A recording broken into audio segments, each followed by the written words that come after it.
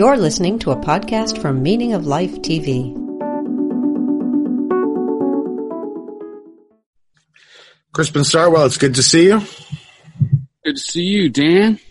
Welcome to everyone in the Sophia audience, the larger Meaning of Life.tv, bloggingheads.tv audience. The Sophia program is available on video streaming and audio podcast.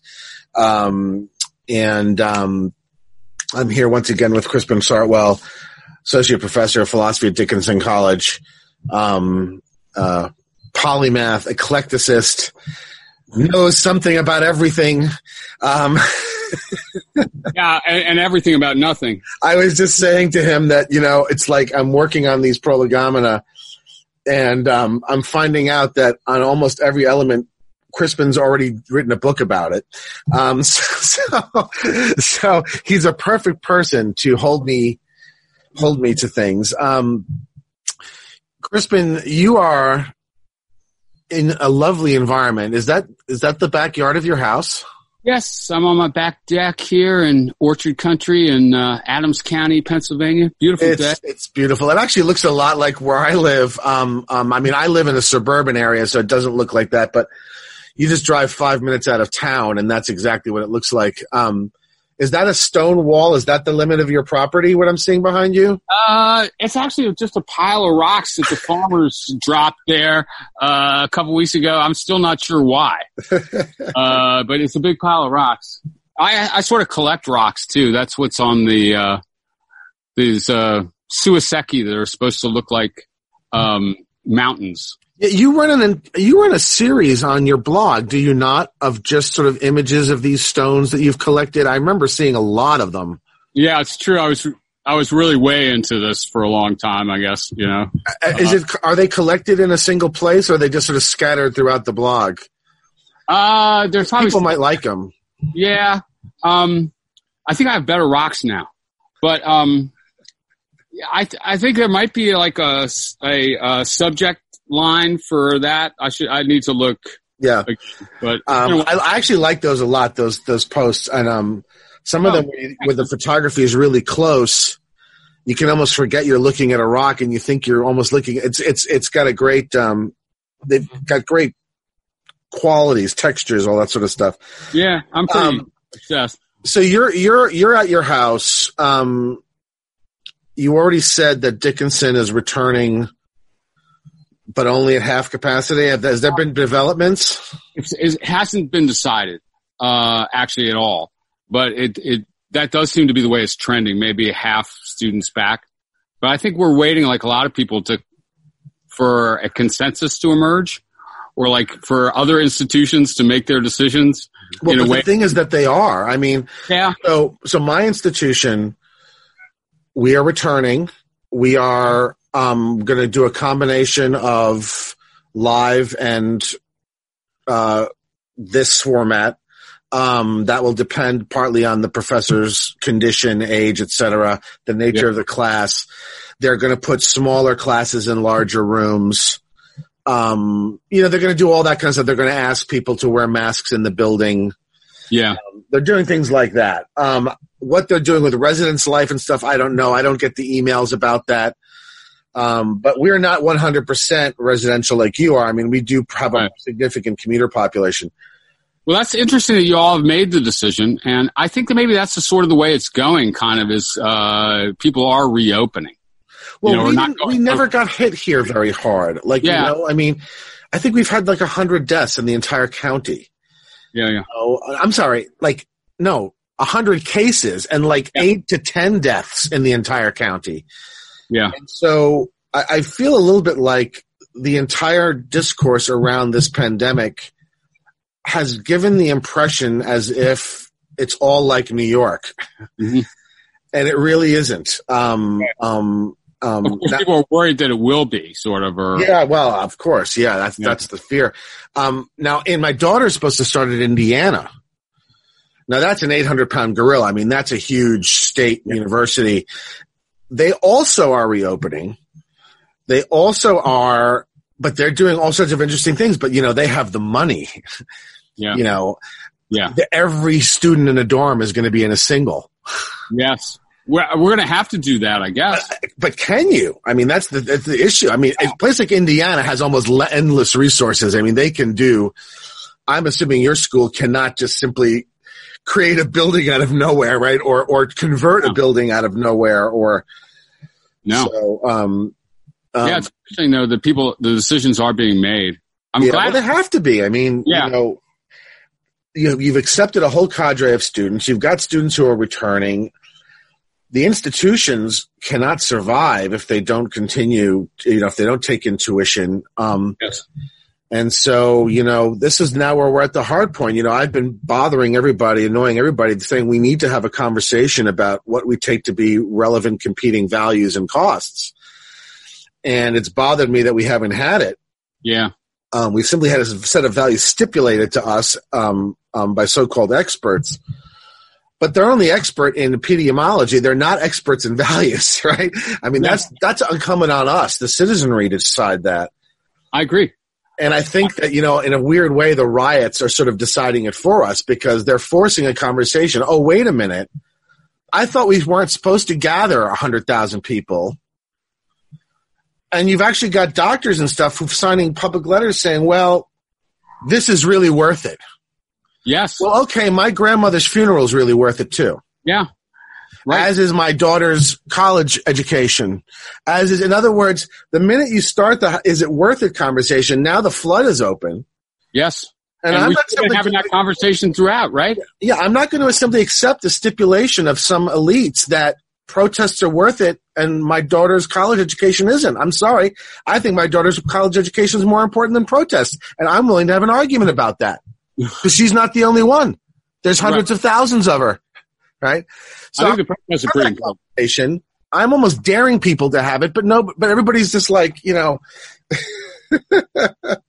Right. Well, then you get accused of saying it's okay to let people die or whatever, But actually, people are going to have tremendous costs either any way you go with this. Yeah. Yeah. And look, this is exactly the sort of thing we're supposed to be needing philosophers for.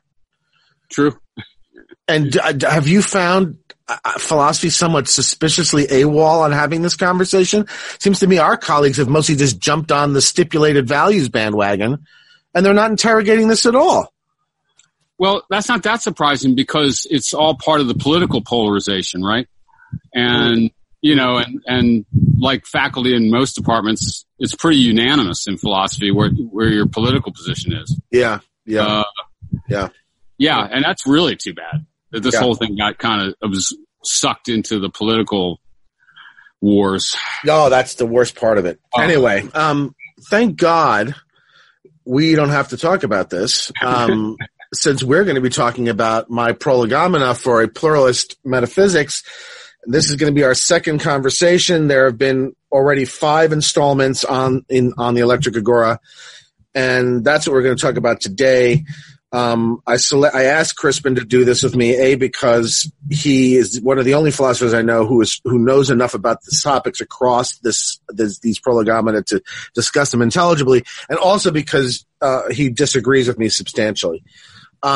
So I'm going to, like last time, allow you to kind of interrogate me if you like.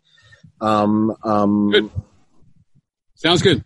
And I'll pause to just to elaborate or define anything that's too technical, but otherwise I'm simply going to reply to what you want to pose to me.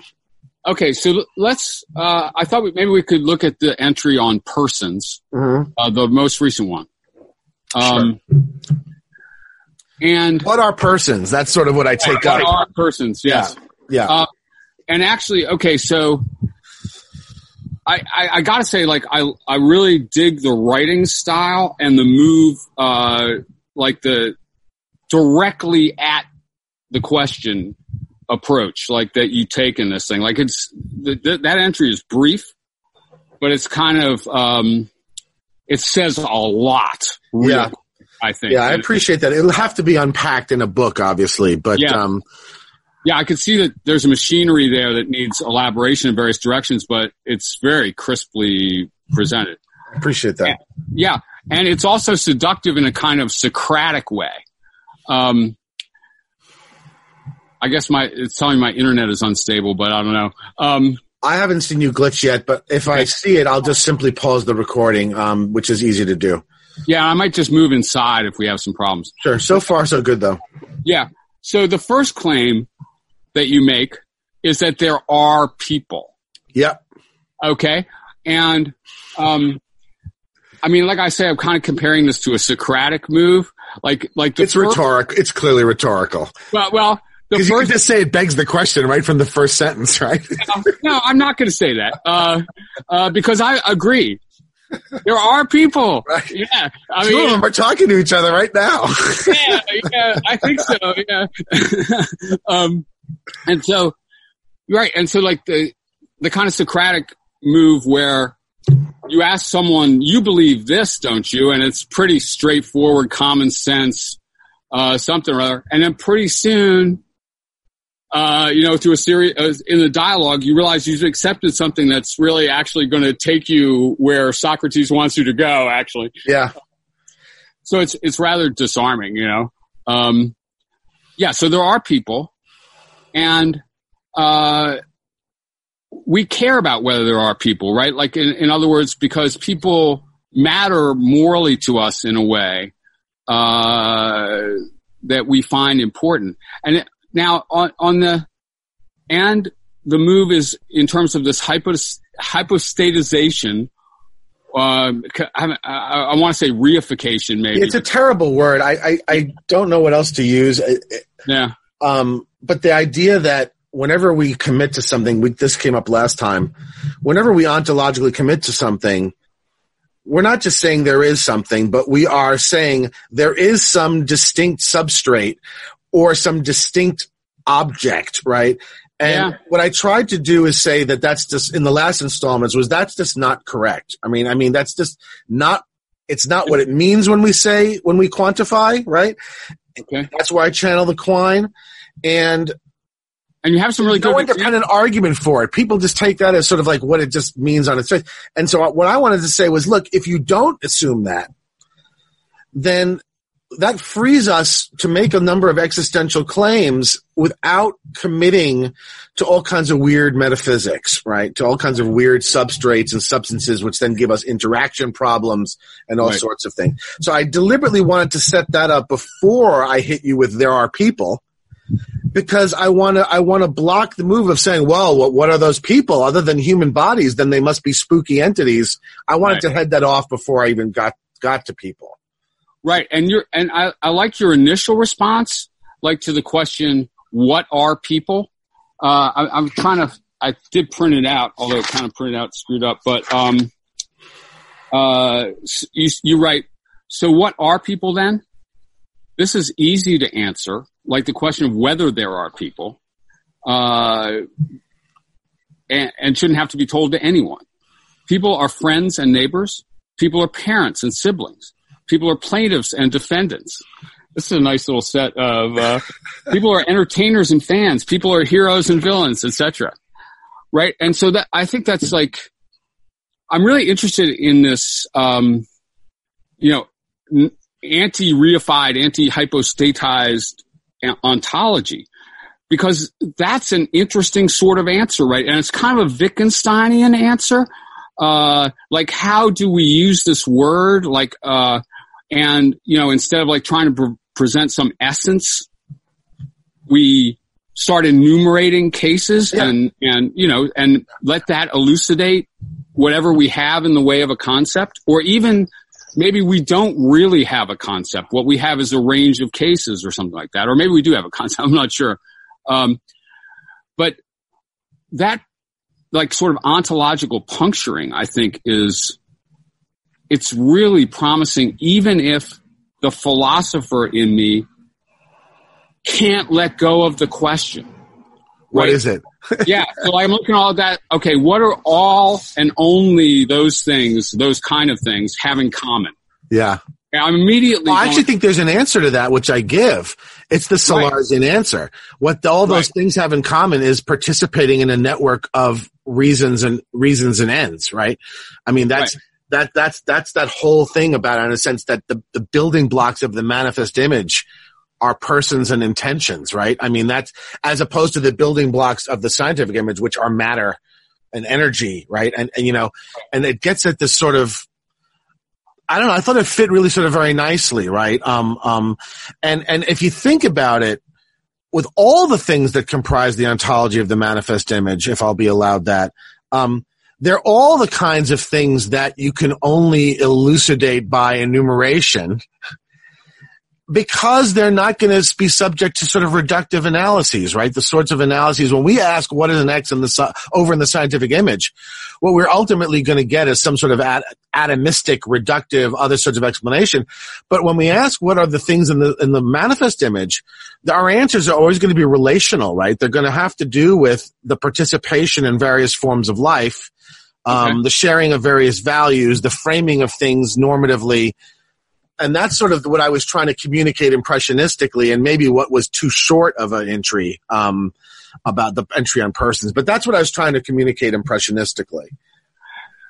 Okay, so I agree. Like, if we're going to say anything about what persons are, it's going to have to be relational in various complex ways. It's not going to be like saying what a human organism is. That's a very different kind of an answer, right? That's an answer that's going to get down into the material building blocks, right, of biological organisms. You're going to be talking about blood and DNA and all this sort of stuff. But when you ask me what a person is, we're operating in a different frame of reference. We're operating in the frame having to do with, like I said, actions, reasons, and ends, which is why I don't think it's separable from it. And Sellers doesn't either. Sellers defines persons in terms of that network, right?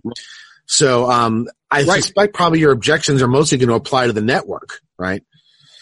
Well, broadly construed, I guess so. Okay, so here's the tension that I saw, I guess, in the entry, is that the first move is to say, almost like, I'm not going to try to define this concept.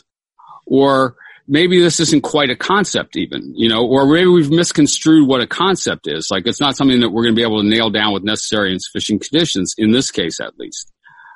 But then moving on to the Sellers style characterization of persons, it seems like you're straightforwardly answering the question, what a person is. Now, you're not asking the question what a person is made out of, although if you said a person is composed of reasons, goals, narratives, and things like that. Joseph Margolis says things like that. I reviewed a book of his, and he said something like we write ourselves or something like that. And I guess I think that's maybe true in a figurative kind of way, but I really dislike it because, again, it gets interpreted as people are made out of stories, right? Where the made out of is supposed to be in some way an analogy to being made out of, cells, right? And I just really, I don't think it's necessary. Again, I will want to say that I do think that does kind of presuppose a hypostatic conception of ontological commitment. Right. That's why I sort of said in the earlier installment that people don't have thinginess, right? And that we shouldn't understand the ontology of the manifest image that way. And so reasons arises out of the interpretation of the things that are in the scientific to a certain extent, right? Right. What I'm calling an action is in a sense the result of a certain interpretation of a set of motor movements, right? And thus cannot be identical with those motor movements, right? That's why I say in actions, reason, and causes, and the stuff on action, reason, and causes. And so I guess I just sort of want to resist. I want to say that there's an ambiguity when you ask what is X. You might be asking the sort of question, the proper answer of which is a reductive analysis. But you also might be asking the kind of question, the proper answer to which is an enumeration of cases, right? And what I'm saying in that cases that bear a family resemblance, right? And that's what I'm essentially saying about persons, and I would say more generally about all the elements of the manifest image. So the Salarzian stuff about persons are things that occupy a space of reasons and so on, or, operate from certain teloi or whatever it might be. Yeah. that doesn't have to be construed as saying that these kind of things are parts of persons, or that you could reduce personhood to a set of specific aspects. I wouldn't want to say that. Right. Yeah. But I guess I wonder, but you come very close to defining what a person is. Yeah, to the extent to which you can, I think it's going to be something vaguely Lockean, right? I mean, it's going to have something to do. I mean, that's why I think it's very useful that Locke says that person is a forensic term, right? In that it makes it very clear that it's not a biological classification, right? And so what does forensic mean there? I'm sorry? What does forensic mean there? Well, I guess he means what he means is intersects particularly with, it's a legal concept. But I would stretch that simply to say person is ultimately a kind of normative concept, right? Okay. Yeah. All the instances I give in my enumeration, if you think about them, are to one degree or another individuated by what ultimately are normative considerations, right? Or at least social relational considerations. Yes, but those are all going to be ultimately intentional / teleological. They're going to sort of have that as part of their structure, it seems to me. Okay. Yeah. So you're not resisting. So we should regard, like, when you quote Sellers describing what a person is, we should regard that as a way of sort of roughly characterizing the family, resemblance, rather than like a necessary and sufficient conditions. Oh, I don't think there are any necessary. No, yes, absolutely. Absolutely. Yeah. When you look at that list of enumerated examples that I give, I think you can get a very powerful sense of the kind of concept that person is, right? And the kind of network of reasons and ends that they play into, right? That they participate in, if you want to say. I think that's a very legitimate way to define a term, right? I mean, it depends on what kind of term you're dealing with. But in other words, like you say, like it strikes me similar to the way I think about trying to define a term like beauty or even truth and stuff like that is like, no, you're not going to give a necessary and sufficient conditions, all and only essence style definition. Yep. What you're going to do is you're going to look at a wide range of cases that sort of ordinary language counts as cases of that kind, as persons or something that's beautiful. Yeah. And then you're going to grope for strands of similarity among them.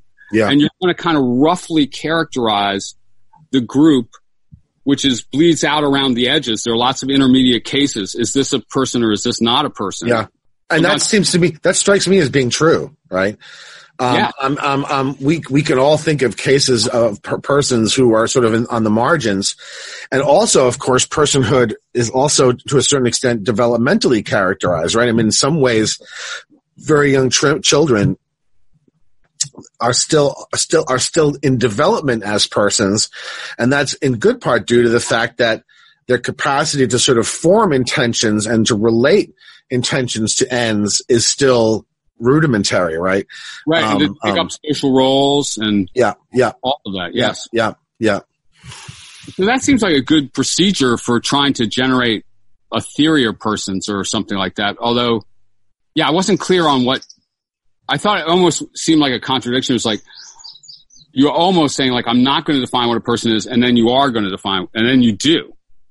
But – yeah, what I want to do is resist a certain kind of definition. Yeah. And I want to reject a certain kind of what question. I want to say, look, when you say what is X, that could mean several things. It can't mean the following with respect to persons, because persons don't have thinginess. But it can mean something else. And here's what I take it to mean when somebody asks me of it. And I think it's a sufficient answer. I don't think there's anything lacking in the answer. I don't think there's anything that say, we really need that reductive analysis after all. I just don't think so. But I'm also happy, this came up a little bit last time. I'm happy for there to be multiple autonomous domains of explanation that cannot be reduced to, in other words, my metaphysical pluralism sits very happily with an explanatory pluralism. And that's something I would have thought we were already kind of forced to grudgingly accept just because of the critique of reductionism that people like Fodor and others made in the 70s, right? I mean, even the sciences are disunified, as we've talked about last time. So why wouldn't it be the case that there's disunity between the kind of discourse that we engage in when we, engage in moral or legal or political discourse, and the sorts that we do when we're talking about biology and chemistry? Right. Although I guess my impulse is to think like it all has to be connected and it all has to be compatible.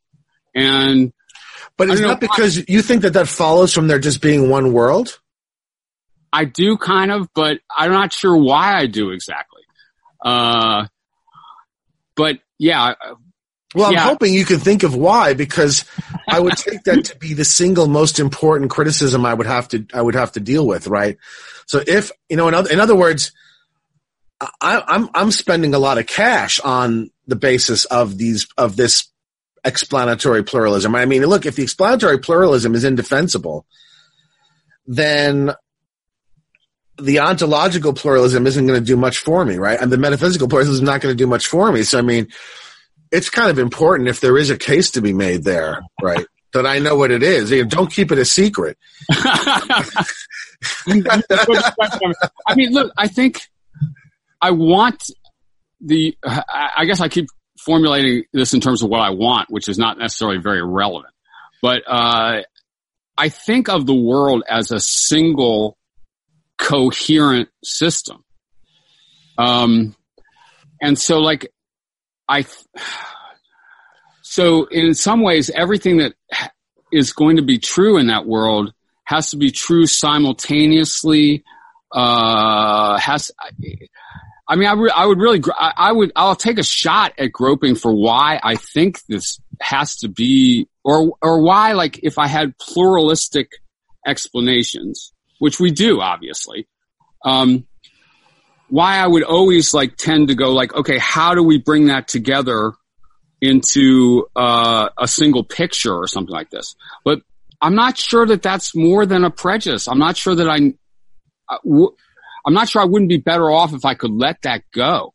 And you're not satisfied by the idea that we get a single experience by way of the stereoscopic, right? That's not satisfying to you. Because I do think we do wind up getting a single picture. Good. I just think that the single picture includes elements that cannot be reduced to one another or replaced one for the other, but sort of have to be taken together, right? Or just lying side by side or something, maybe. Yeah, but if that's not not satisfying, I'd like to, I'd be interested to hear why. I'd be impressed with myself if I could say why. Now, what about the entryway? I mean, maybe an entryway for you to get into this to disagree is to sort of come at it from the sort of some of the underlying building blocks or the relata that I talk about persons in light of. So that's the actions, the reasons, and the ends. I thought at the end of last time you wanted to say something pretty radical, and that is that in my way of conceiving of actions, that you actually don't think we act at all, right? In the way I conceive of action. So I said an action is the doing of something for a reason that's related teleologically to an end, right? That's what I said an action is. And I said very clearly that an action is not identical with a motor movement, if only because the exact same motor movements can count as wildly different actions. I would go farther and say that actions are actually individuated by their relationship between their reasons and their ends. That's what makes an action one action and not another. So I would want to, until I hear what your critique is, I mean, you gave an inkling having to do with addiction, but one of the things I would want to push you on is that even if I accept everything you say, how do you individuate actions without reference to their reasons and ends? I mean, what makes this asking to go to the bathroom as opposed to calling a taxi, right? I don't see how you're going to be able to do that, but why don't you articulate the objection first, and then we can sort of. All right. And just to frame it up a little more, for maybe people who aren't that familiar with this whole discourse, we're concerned with persons because we think, or maybe many think anyway, that persons count morally in a way that non-persons do not. And we're concerned with actions because we think they're the kind of things that we can be responsible for, that have moral content, whereas like random twitching or something doesn't. So I feel like there's the urgency of these questions is in ethics, right? It's about... Yeah, no, it's definitely... Let me just push you a little bit on the first characterization and see if you accept this or if you want to resist this also. Yeah. I would not say that the reason that persons matter more than non-persons. What I would say is that mattering is only intelligible within the context of persons. Yeah, I don't think so. But Bernard, in other words, I'm running the. I accept the basic view that Bernard Williams pushes in the essay on the human prejudice. That ethical concern is only intelligible within the frame of persons. That doesn't mean it can't be extended to non-persons, right? But to extend ethical consideration to non-persons is an expression of the human prejudice. It's of the person prejudice. It's not an exception to it, right? Well, if you ascribe certain kinds of moral qualities, the starfish don't matter to lobsters, right? I mean, they might matter to us. No, they matter to lobsters. I think, but they don't even have brains, man. I mean, I don't even understand. Come on. They want starfish, though. Want. See, yeah. I would press you very hard on want. Yeah. Anyway, go on. But that would be I would want to say no, it's not that people count more. It's that counting is only intelligible within the frame, within the space of reasons is what I would want to say. I think what I said was that persons count in a different way, than other sorts of things. Okay. I'll go with it. Yeah. It might be true that only persons broadly construed rank things ethically, how much they matter, but that doesn't indicate that things don't matter to each other or something like that, I guess, I guess what I'm rejecting is the idea that things matter intrinsically or from some God's eye point of view. I guess I want to accept what Mill ultimately says in utilitarianism, and that is that what it is to be valuable is to matter to someone, right? Right. I think that's... Yeah. Okay. Well, okay. Let me press you 1 second on persons being not things and not reducible to members of a biological species. I mean, if I were to define persons, I would define us as members of the species Homo sapiens, something like that. I don't really. So, I mean, maybe that's a reductionist. But let me ask you this: do you think that people are identical with bodies? I do. But then how can it be that a person can commit an action with somebody else's body? I could brainwash you and send you to rob a bank. Now, if the robbery is the relevant action, I'm the one who committed the robbery, not you. And that is actually reflected in how the law would respond to it, right? So I'm not sure. How can you identify people with bodies given that a person can act without any motor movement on his part at all? That's an interesting case.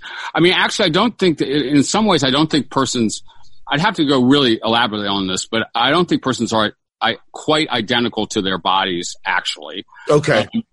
But, cause I think like the human mind, I'm an externalist with regard to mental content. So I think the human mind extends into the external environment. But let me ask you this about persons on your conception as non-things and not identical to human bodies, for example. Are persons spatially located? For example, where are persons? Because it seems like just as I can say like, okay, there definitely are persons, there's one now. Right. John's in my house. Yeah. What am I pointing at? Yeah. But I mean, that's maybe the wrong question. Yeah. But No. I think that's a strong question. That's going to be one of the harder ones, right? I mean, because if I'm going to sort of, plant my flag on people don't have thinginess, then they shouldn't be anywhere either, right? And this is a part of this that I'm really going to have to work out. I mean, and the only one excuse I'll make is that I actually do think that this sort of is actually quite extraordinarily difficult, not only to figure out, but to express. I actually, part of the reason the damn piece was so short is I'm just finding articulating the idea tremendously difficult.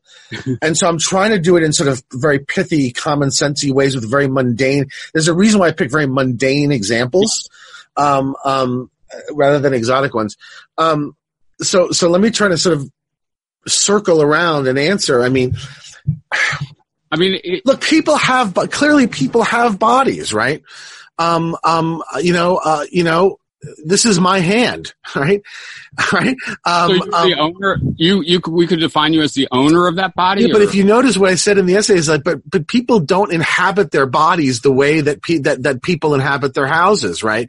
So on the one hand, well, but then you're getting into kind of homunculisms and stuff, which strike me as exactly what I don't want to say. Exactly what nobody should want to say is considered hopeless by everyone, even people who disagree on everything, right?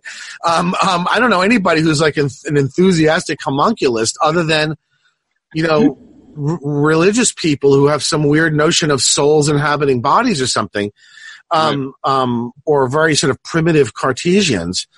So, what do I say? On the one hand, people aren't identical with their bodies. People have bodies, right? People, when I make a decision, I use my brain, but my brain hasn't made a decision, right? I mean, there's all these sorts of, things that I'm going to want to say, okay. I use my brain. It seems pretty odd. Like, so you think your legs went to the store? I think I went to the store and partly by means of the use of my legs, right? My legs didn't go to the store. Going is something that is an action, right? Is gonna have now. No, it is true that my legs did this, okay, but this only counts as going to the store under certain interpretations and within certain frames. This could also be walking in place. This could be, muscle spasms. This could be all sorts of things, right? What makes it a specific action is its embeddedness in a frame of reasons and ends, right? I mean, that's what makes it going to the store rather than working out, right? So would it be nonsense for me to say, for example, I went to the store because Hulk Hogan dragged me?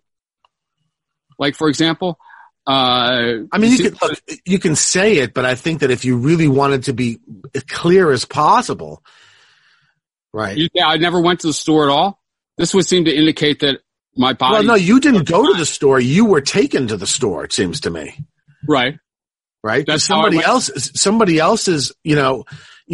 Let's put it this way. I mean, that's not so far off from robbing the bank, right? I mean, if I hypnotize you and send you to rob a bank, there's one sense in which you robbed a bank, but it's not the relevant one.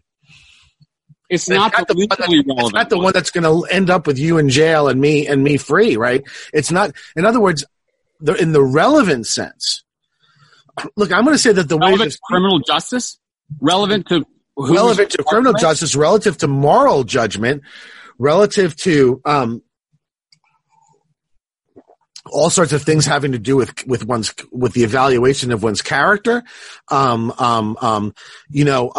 Right. There's a big difference if you rob a bank and I use your body to rob a bank. One would impinge upon your virtue and the other would not, right? There's all sorts of. I would be responsible in one case, but not in the other. That's in every dimension of responsibility, right? I mean, no one would hold you responsible in any form, right? Legally, morally, and so on and so forth. I do try to deal with some of these type of counterexamples because my position is that, choice or freedom in whatever sense is actually not necessary to moral responsibility. But we can. Is that because you embrace some sort of compatibilism?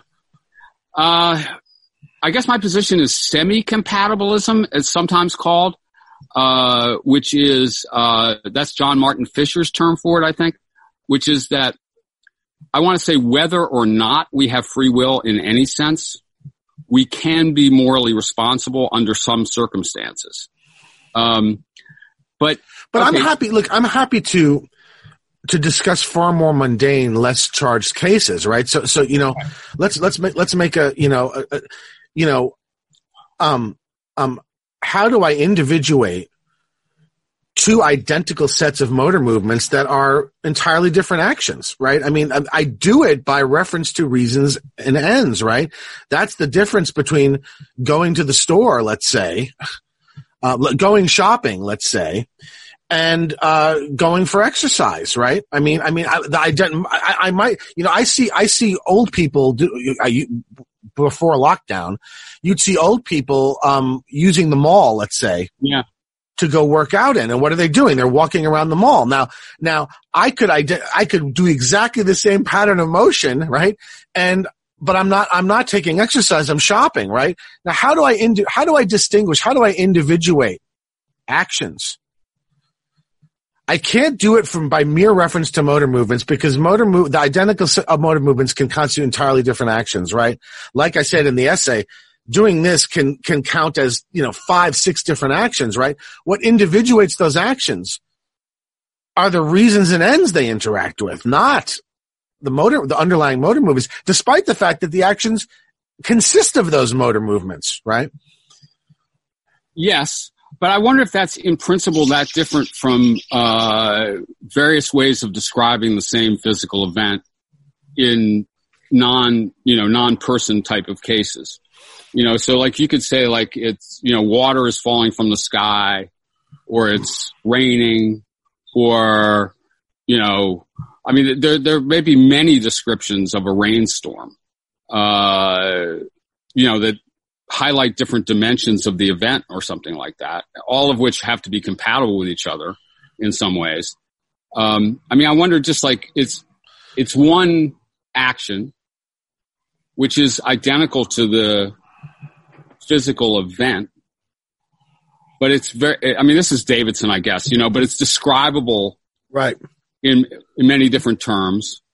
Although, so in the Davidson's account, right, the very same physical event, he wants to say like, the accordion question, like how much of what comes out of the movement of the body is part of the same action. So when we describe like some of those cases that you described, you could maintain that the motor movement is the action. And then, there's various descriptions of it that pull it out further temporally or compress it down or highlight different features of it.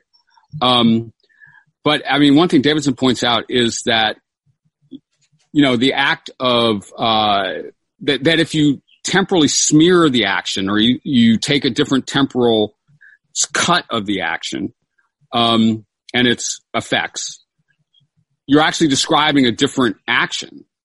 Like it's not, so the problem, some of the cases might be treatable by saying it's not actually the same motor movement or something like that. It's, because talk me through it, because it's very, okay. I'm trying to remember this. I've done this. Okay. Yes. Now, what is it that makes this alternatively a request to go to the bathroom, a request to ask a question, the hailing of a taxi? Talk me through how I individuate those actions without reference to reasons and ends. Right. Okay. I don't think it can be done, honestly. All right. Wait, if it was me, I would start with the context, the physical context of the action. Even the proximity. If I'm standing on the side of the street in New York with taxis streaming by, right? Yeah. But that's because the reason that you would say that is because you're going to reconstruct my intentions and ends with respect to the context. The context provides information. Look, in this sense, an action is like a speech act, right? Speech acts are going to have to be individuated by their intent, by their reasons and the ends, right? And by common understandings and context, right? Otherwise, the same very noises can constitute entirely different speech acts, right? Common understanding and physical context, I think, are relevant if you're going to differentiate. Yeah. Right, but that's already you're already making references to things that are non-reductively analyzable, right? Right, or not immediately physically reducible or something like that for sure to motor movements. Right. And all that I'm saying is, why do we need to care about that? Only if we're wedded to some kind of monistic ontology and monistic. I guess all that I'm trying to do is I'm trying to just sort of defang and say, look, there's nothing wrong with pluralistic ontologies and pluralistic explanations because they don't have these bad implications. And so we should accept what the apparent plurality as actual plurality and it's really a sort of a let's stop worrying sort of argument, right? Yeah, and I've had an interesting reaction to your views on this, actually. I've started to wonder why I am an insistent monist of some kind. I'm looking back at my own stuff and trying to think, like, what motivated that? Like, why do I need that? Yeah. Why do I want that? It used to be unity of the sciences intuition. So if you ask me, where does this come from in the contemporary era, meaning after the Industrial Revolution, I would say primarily comes out of logical positivism and out of intuitions having to do with unity of the sciences and the apparent generality of physics vis-a-vis all the rest, right? And that's perfectly understandable and makes sense. But then once you go long down enough, you start to see how the various proposed reductions are supposed to work, and you realize they're hopeless and all this sort of that. But I don't know what other than that has been a reason. I mean, is it all just lingering positivistic intuitions? No, and you're also right that all kinds of crazy problems are produced by that insistence. That's really, and you sort of convinced me on this a little bit. And I'm trying to think about my ontology somewhat differently. But yeah, I think for me, it comes from maybe not from the unity of sciences. It comes from maybe like just starting out in philosophy, reading Plato, reading Kant, thinking like, and admiring like the fact that it's all going to fit together, in this like nifty systematic way. So you never found compelling the sort of the B tradition? Because there has always been a B tradition that points more in my sort of direction. I'm not saying that Aristotle, let's say, is genuinely a pluralist in the way that I described, but he's certainly an explanatory pluralist, right? I mean, he is simply going to say, look, we can give a certain level of detail of a kind of account about virtue and things like that. If you want to have a more quote unquote rigorous, they're just not going to be able to. It's the wrong kind of subject, right? Yeah. I would say Hume does the same sort of thing, right? Hume doesn't, that's the reason why, Hume is constantly, people are fighting about whether he's a skeptic or an ordinary, a common sense philosopher like Reid, or whether he's more like, and that's because I think he sort of at the end accepts a kind of pluralism. Like, look, philosophy tells me this. I just can't I can't function as if that was true, right? And so I bifurcate. Okay, in the study, this is what I think is the case, but everything I do tells against it, right? And that's okay, right? It's not okay. Well, he's saying that's okay. Yeah, I know. Yeah. So what I'm saying is that you've never found compelling the kind of the B tradition? I do. And rather than Plato, Descartes, Kant, Aristotle, Hume. I felt it to be more compelling. So now I'm trying to figure out, like, why did I go down this direction? But maybe I was trying to see to what extent I thought things could be unified in a single explanatory framework. But maybe the right answer is, all right, but let me push you on persons, okay? No, go ahead. Yeah, anything. Yeah. And, like in my book, End of Story, and also in... Say that again. I just coughed over the name. In my book, End of Story, and in Entanglements, the ethics chapter, I say things about the picture you're drawing that a person is quite a different sort of thing than other sorts of things. And the reason is because they envision a future, they have goals, they have purposes, they have teloi, and they act to realize those goals or purposes. And that this, again, like as you say, like this marks a different explanatory framework for understanding what's happening and stuff like this. Like I look at versions of that from people like Korsgaard, or Susan Wolf, or Derek Parfit. Although like in the books, I don't really quote Parfit, but I don't feel that to be me. I don't think that. You don't do things for reasons? Well, I think it's a complex matter. Why do you sit on the porch instead of sitting inside? Isn't that for reasons? I'm not sure. I went back and forth. I ended up outside. I could try to reconstruct some kind of deliberation. That was a pretty intentional decision and action, compared to many things. But I guess what I like I would do a genealogy on this or something, or I'm not sure that this is going to constitute a directly philosophical objection. But I feel like, okay, the first move is, there are persons, there are people, and then we move to the stage where we're trying to say what people are. And I think that at that stage, we start to just kind of recapitulate the Western philosophical tradition. So like this kind of overweening rationalism, this kind of idea that, you think that my view is overly rationalistic in what? Not yes. In the sense that I think the reasons can be tremendously stupid and irrational, right? Right. I certainly am not suggesting that we're rational in that sense. What I'm saying is that the logic of action is teleological rather than mechanical, right? I'm not satisfied with it. I don't think that's true. And I don't like the picture of what a human being is that emerges from that. So you think you could give an entirely mechanistic account of why the boy in my essay went to the mall instead of to his friend's house? I don't think so. I'm not sure if we can or not. But those might not be the only alternatives. What I'm trying to, what would be okay? Yeah. Okay. I mean, you think it's a false dilemma? Yes. Okay. I'd like to, I hadn't even occurred to me. So what would another alternative be other than teleological or mechanical? What other sorts of logics are there that we could? Okay. Well, I guess one thing is that I think the teleological and mechanical have to run together extremely at a minimum. Yeah. So, I'm treating the teleological as the result of an interpretation of the mechanical, right? Right. Action is what you get when you interpret motor movements within certain frames of evaluation.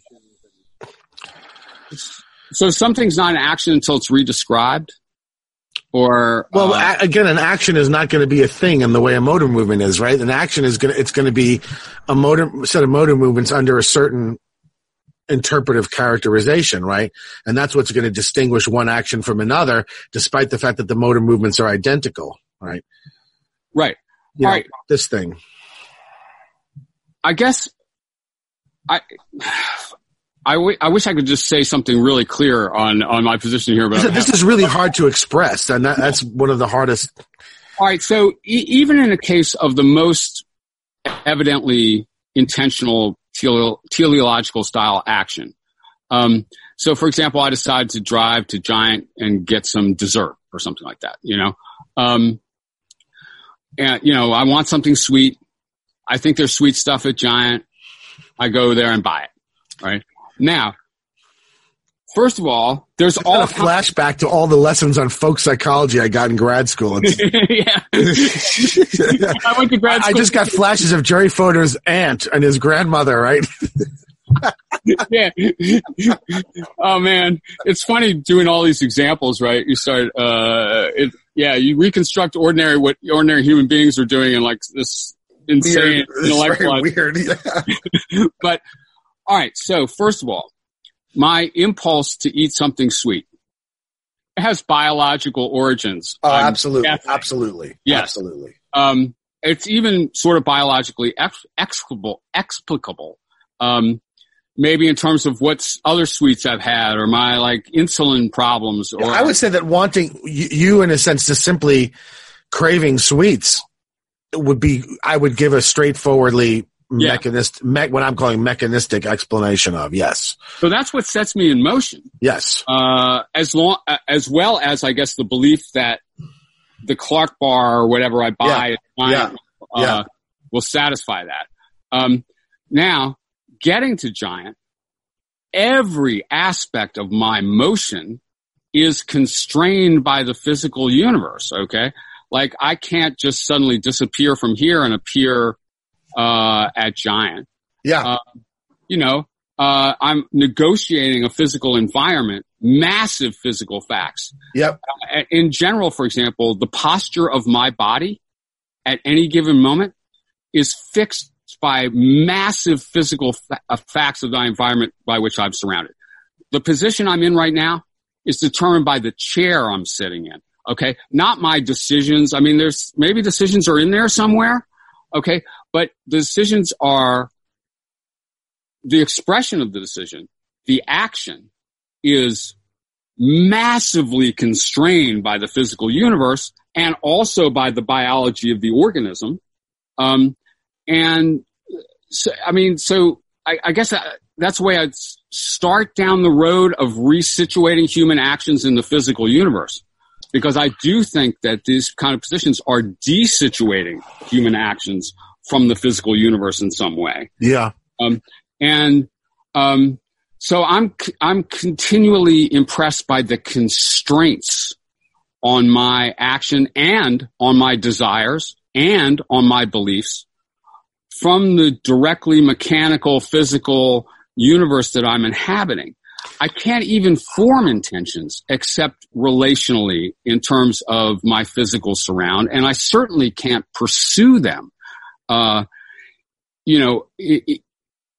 without like negotiating a physical environment continuously. Now that doesn't completely melt down the distinction or something like this. Given that I've said that actions consist of motor movements but are not identical with or reducible to them, I don't see, in other words, I nowhere do I deny that actions consist of motor movements. What I wanted to say is that, qua actions, they fit into a certain logic that's part of a certain form of life in Wittgenstein's sense that is not translatable, reducible, or displaceable in terms of physicalistic, mechanistic. In other words, the observation that the mechanistic is involved in the active, let's call it, is not something I ever deny, right? I mean, I say flat out that actions consist of motor movements.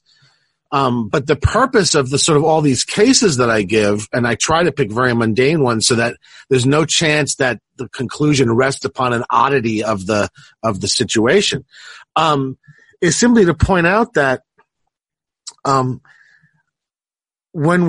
but that qua actions, what we're really saying is that the motor movements, beyond fitting into a certain kind of story that you'd give in the scientific image, also play a role in a story that you tell in the manifest image. And they do so by virtue of having, of being subjectable to a kind of logic that is autonomous in the sense that it cannot be reduced or eliminated, right? And all that I'm trying to say is that that's real. There's no trouble with saying it's real because it's not real in the sense that we mean that when we say that, this exists, right? That's all right.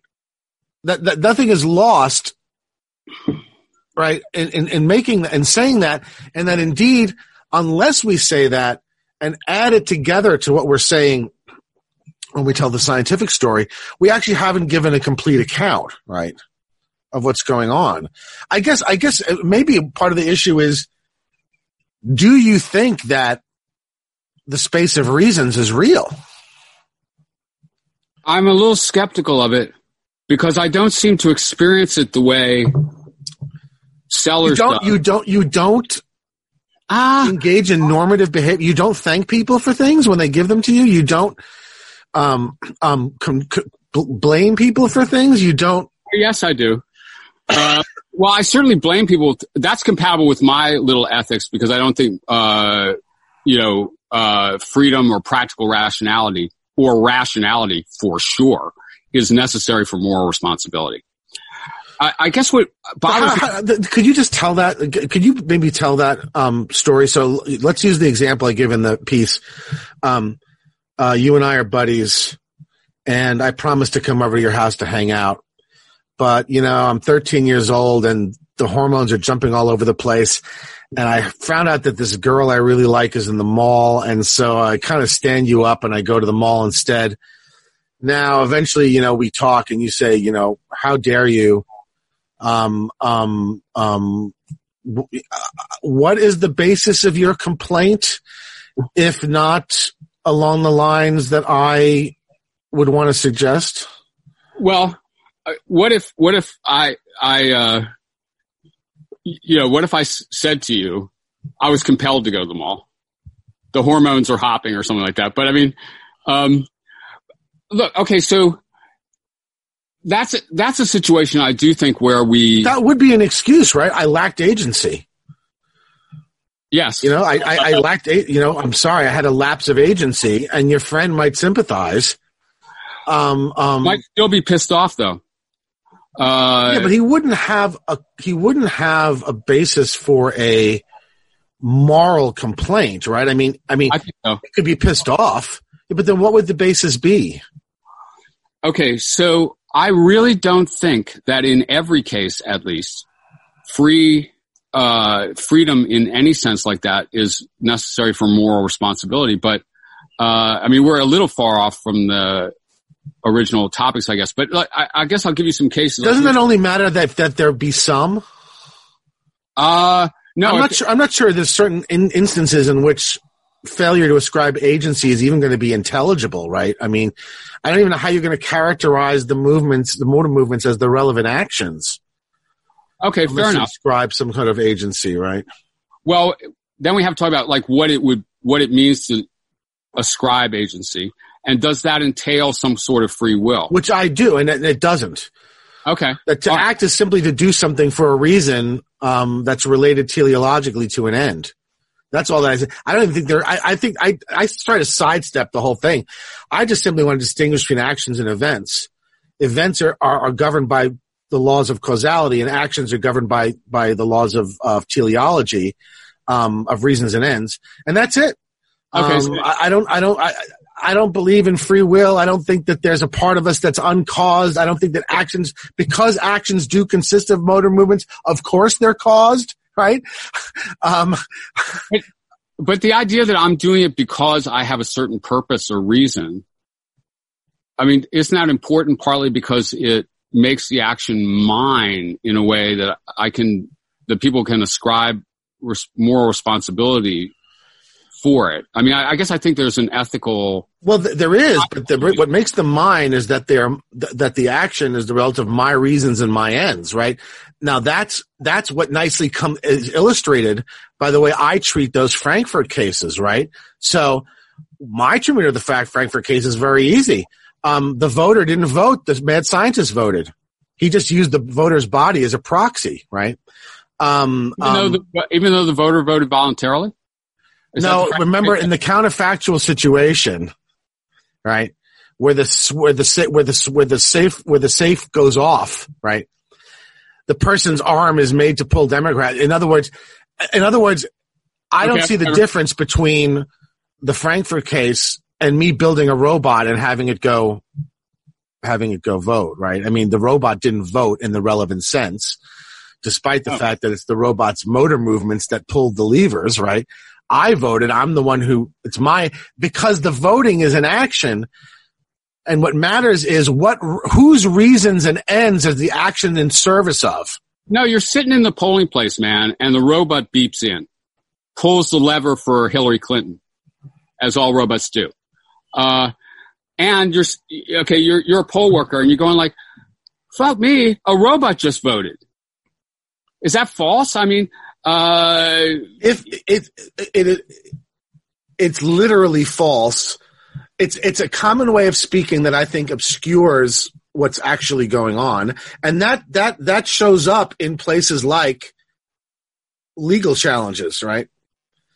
You wouldn't put the robot in jail. That doesn't mean it didn't vote. But yeah, I do think yes, it does, because the jail sentence is for the fraudulent voting. And so that determines who the fraudulent voter is, right? The fraudulent voter is not the robot. The fraudulent voter is the guy who sent the robot to do it, right? And that would be reflected not just legally, but morally, right? Now we'll decommission the robot so it doesn't vote anymore. And we'll make it illegal to make robots like that so they don't vote. I don't know. I think that's. I think you're kind of agreeing with me, actually. I mean, look. What you're pointing to is that ordinary language is often ambiguous as to whether what it's denoting are motor movements, qua motor movements, or motor movements, qua actions. And all that I'm saying is that when they're motor movements, qua actions, they're subjective to a logic that they're not subject to when they're motor movements, qua motor movements. I guess I want to try to work on compromising that distinction. So like we were talking about this, let me talk about addiction just a little bit here. Yeah. Yeah. You alluded to that at the end of the last. Yeah. I'm a recovering alcoholic. And I think that doing all that drinking consisted of actions that I took. In other words, I mean, I don't hear action quite the same way as philosophy seems to. I think the word in ordinary language definitely is not used the way philosophers use it, to mean only voluntary, projected future, stuff like that. I think every time I picked up a glass and poured it in my mouth, I think that's an action, but I don't know. I don't need to quibble about terms. Now, I probably believed each time I did that, or I didn't think about it usually, because these are not the ways we actually act. Like, in other words, in very many cases, I don't think to myself, I'm hungry. The steak will satisfy my hunger. Therefore, I will eat the steak. I mean, I don't think that actually happens very often, but I end up eating the steak. Does my view depend on that? I think my view only depended upon those motor movements being interpretable in a certain way, given the frame of reference that we're talking about. I would have thought that it requires. Look, I'm supposed to be Wittgensteinian. I'm hardly going to be talking about internal representations, right, and stuff like that. Good. So no, I wouldn't want to be on that team, right? But aren't you talking about internal representations? Essentially, right? Like when you do like a Aristotelian account of human action as a projection of a future. I mean, I think it's all about. I mean, if there were no internal representations, that would be entirely impossible, right? Well, that would again, though, require me to sort of hypostatize things like intentions and other elements that I'm going to want to say belong to the manifest image, and that I'm going to resist thingifying, right? Because I don't want to get into sort of a parallel universes, right? There's like the Cartesian universe, and then there's there's just one world. But as it's and one set of things in the material sense of things going on, it's just that it's just that there is a sort of a space that gets created by interpretation, right? Look, it's not entirely dissimilar from the way in which material objects become artworks, right? I mean, yeah. And I guess there is a certain level of counterintuitiveness and how shall I say, interference with ordinary language, because I agree with you that we ordinarily refer things as actions that, on my view, strictly speaking, are going to be merely motor movements, right? But I'm not giving an account of ordinary speech, really. I mean, I am trying to sort of give an account that sort of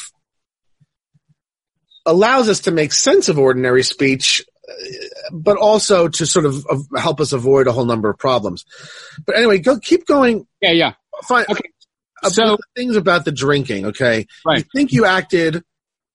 I took myself, at least for many years, to be reaching the decision to drink.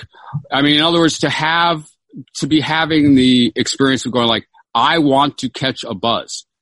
This 6-pack of beer will help me catch a buzz. So I drank the 6-pack of beer.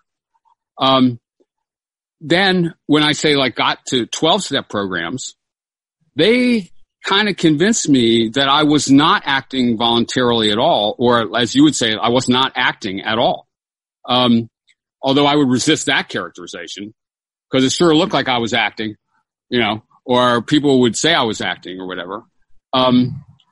And so, the AA developed the disease model of addiction, and they're trying to convince drinkers that they are not acting voluntarily. And I do think that is also like phenomenologically, it has a lot of bite. So in other words, like by the time I was really trying to quit, I could be thinking, no, gulp, gulp, gulp, gulp. Now, I don't think that the characterization of human action in a kind of like Davidson, Parfit, Korsgaard, Aristotle way can do anything very interesting with that situation. But wait, do you accept? It sounds to me like you shouldn't be accepting the AA account. I think that I thought that you just said that you were acting for reasons. I convinced myself that I was acting for reasons. And do you think you were not? I think I was not. I think I was responding to first of all, a kind of disease condition of the brain or whatever, and then also the availability of alcohol in the environment. And so nonetheless, though, you do still think that you were responsible for it. Yes. Okay. So you think they were or weren't actions? I resist this use of the word action in this technical way because I think this is a typical kind of philosophical argument where we use an ordinary term in a highly technical sense. Well, I'm just asking. Look, there's a very straightforward sense where if I have a seizure and my hand goes up and gets stuck in this position, there's a very straightforward sense, I think, intuitively, which I haven't acted, right? Yeah. Certainly if I contrast it with doing this to ask my third grade teacher if I can go to the bathroom. Now, right, but what if I is the drinking more like the muscle spasm, or is it more like raising my hand to go to the bathroom? I feel like it's an intermediate case, or like it's a case. And let's say that it is. Is that a problem for me? Well, I think not necessarily, but I think that these things are mixed up inextricably in virtually every human movement. And I don't think it's very easy to characterize almost any human action one way or another purely. Like, is it purely intention? Is it intention that made this happen? Or was it the physical surround that caused the intention or whatever? That's a hard question. Now, see, I never wonder whether something made something happen when I'm talking about actions. What I'm wondering is, can this series of events be plausibly interpreted within a normative framework? That's really essentially what I'm getting at. Well, I don't see any reason why my view suffers if the answer to that is sometimes ambiguous. Okay. In other words, I'm making conceptual distinctions. It doesn't seem to me that entails that I have to claim that the phenomena themselves are never ambiguous. Right. Unless you think that does commit me to that. I didn't think it did. Well, it starts to suggest that the two pictures can be integrated, perhaps, or that they're not as, in principle, separate as they're sometimes portrayed as being. So, I think it's interesting the way Alcoholics Anonymous, it definitely locates alcoholism in a moral space. But before it does that, it locates it in a medical space. Does it ever explain that apparent tension? How something that, I mean, you don't morally blame people for having cancer, right? Right. If this is a disease and is not the result of malicious intentionality, then what is exactly the account of why? Well, why is it not like cancer? Well, don't start out with the assumption that freedom is necessary for moral responsibility. So we should hold people morally responsible for things like cancer and heart disease and. No. There might be all kinds of different cases, and there might not be a univocal account. But okay, so in the Alcoholics Anonymous case, the first step is I am powerless over alcohol. I am powerless over whether I drink or not. Like, you have to accept that. And it's going to feel very plausible. Is that true? It's essentially true. So nobody quits cold turkey? No, they do. Of course they do. That does seem to me to be contradictory. No, but they don't do it by their own personal power. How do they do it? They don't do it by reaching a decision to do it and then doing it. It's a lot more complicated than that. So, okay, so then though, okay, so after this first move, this might just be incoherent. But I think it is effective as a treatment, relatively effective. I don't deny that taking that stance may be a useful therapeutic tool. Right. That's why I asked, is it actually true though? There's all sorts of useful fictions, right? The question is whether it's actually true. And by the way, I wasn't going to interrogate it because it seems obnoxious, but I'm not sure I accept your account of it seems to me to ignore the whole possibility of there being semi-conscious reasons. The fact that you're saying something to yourself, no, doesn't mean that there aren't reasons operating underneath. Look, I think an awful lot of this, the difficulty comes to do with, the problem often is that people are just absolutely terribly ambivalent, right? And it's just really, in other words, and that can often sort of give the appearance of a kind of a frustrated intention, but there actually is no frustration at all. The intentions are ambivalent throughout, right? Right. I mean, that means I think we need a much more complicated, it's picture of practical rationality where in any given decision, I probably have multiple goals all clashing, and I'm not even sure how I'm picking between them. Yeah. But okay, but just to finish it, like, so. No, yeah, of course. The first step, I'm powerless over alcohol, so I got to accept that I cannot stop drinking by my own initiative. But then by the time we get to the fourth step, I have to accept responsibility for everything I did when I was drinking and start going and apologizing for it and stuff like that. Now, that there may be ways to finagle that or whatever, but it also doesn't strike me as entirely insane or something like this. And it did strike me as true. And not at all insane, but but in order to understand it, I'd need to hear more about it, right? Right. I don't think there's anything insane about it. Look, I don't think compatibilism is an insane position. I do think hard determinism is, and I do think that radical libertarianism is. I don't really occupy this scale at all, and so I kind of view myself as looking at it from the outside. But I'm happy to talk about that scale. But I do need to hear something though about, okay, how does that all work? How is it that I'm responsible for something that 5 minutes ago you said I was so powerless over that I couldn't fix it myself? Well, one thing you could immediately conclude, if that was all true, is that freedom or even intention and stuff like that is not necessary for moral responsibility. Okay, then on what basis is it ascribed? Well, I mean, I guess there are possibilities of this, like sort of you can work on some kind of agent causation or something like that. Like, in other words, it is in some sense myself, I believe, that was causing me to pick up the drink. And So you should be arrested and charged and convicted for robbery after I hypnotize you and send you to rob a bank. No, I think I would take a Dan Kaufman move here and say, like, there's all kinds of different cases. And there are cases where compromised freedom does provide an excuse, especially if it's another agent. Yeah. But do you think that that's all articulable without acknowledging a space of reasons? The reality of a space of reasons? I don't think the objection is articulable because it's an objection to this idea of the space of reasons or whatever that we occupy.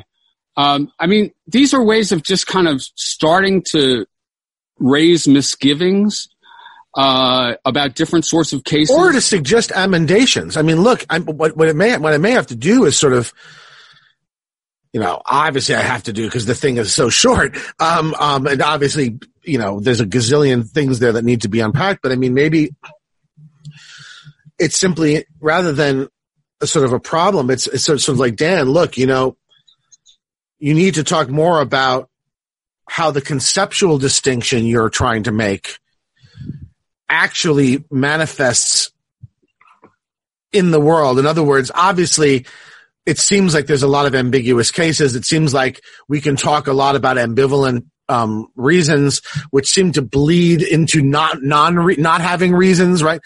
Yes. And so, I mean, suppose that I had a much more detailed story about how this conceptual distinction does not mean that the world is divided neatly up that way, and talk a little bit about, in other words, am I actually saddled with a problem, or am I really being invited to sort of elaborate more, be more clear that the distinctions I'm making are conceptual distinctions that I think we can read and find in all of these actual cases. Okay. But that, the fact that they're ambiguous or ambivalent, in other words, there's just so many other places where we make relatively clear conceptual distinctions while at the same time acknowledging that as manifested, there's all sorts of ambiguous. Right. Yeah. And maybe that's the right approach, actually, even by my lights. Even if I'm trying to collapse this rationalistic picture of human agency or whatever, as I would call it, actually, I do have a place for reasons in the chain of what happens and things like this too. I'm not just denying that the reasons make anything happen. I do think that we operate for reasons less often than we think we do, or that philosophers think we do, and that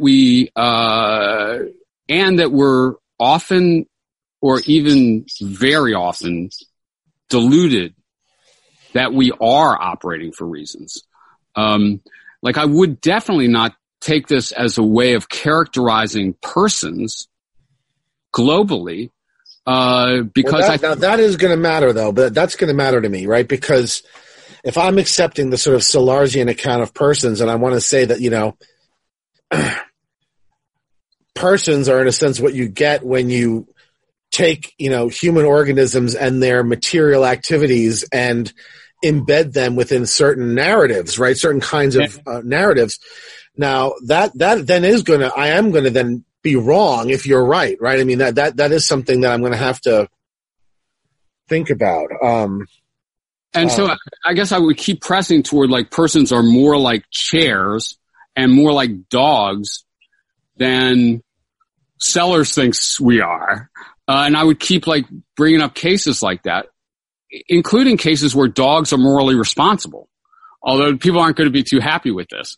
You know what I mean? Like, where the dog eats the Thanksgiving turkey, and we all have a discourse and reactive attitudes that blame the dog, and we punish the dog by putting him outside or something like that, let's say.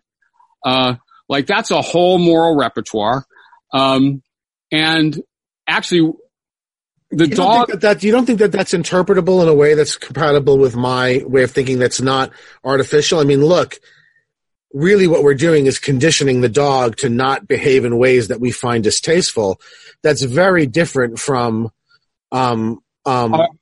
Is it?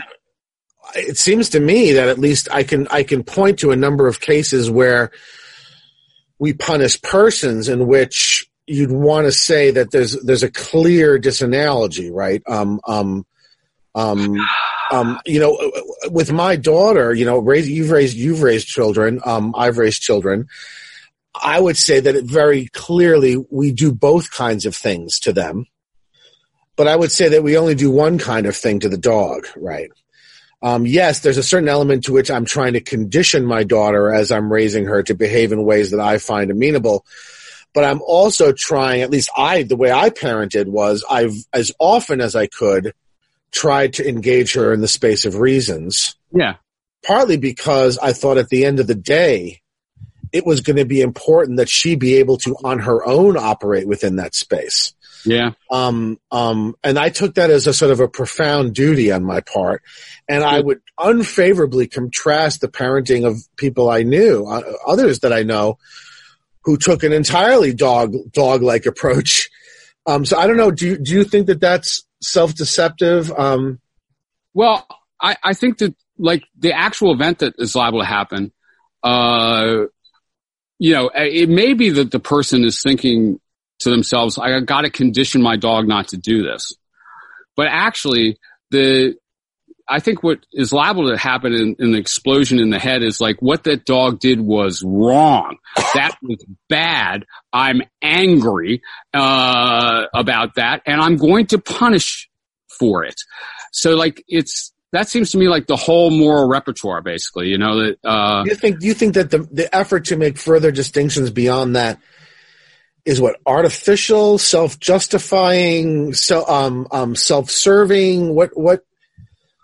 But what about what I said about my daughter? I mean, if I say to you, it strikes me as very important that my daughter come to the point to where she's operating in the space of reasons, and where she's able to operate in the space of reasons, and not simply to, in a sense, treat her as an instrument, right? To sort of, is that not true? It seems to me not only true, but kind of profoundly so, right? I can't disagree with it about child rearing. But I think we're doing something similar with the dog, actually. But I don't want to equate those two. No, I understand. Now it's very difficult, Turner. Look, we are now at an hour 45 minutes. I'm going to say let's just stop it, because there's going to be more, and we'll have a chance to revisit. And at some point, we'll have a sort of a final wrap up thing where we'll see, sort of add up the score sheet and see how I did, I think. But the one thing I just want to leave with is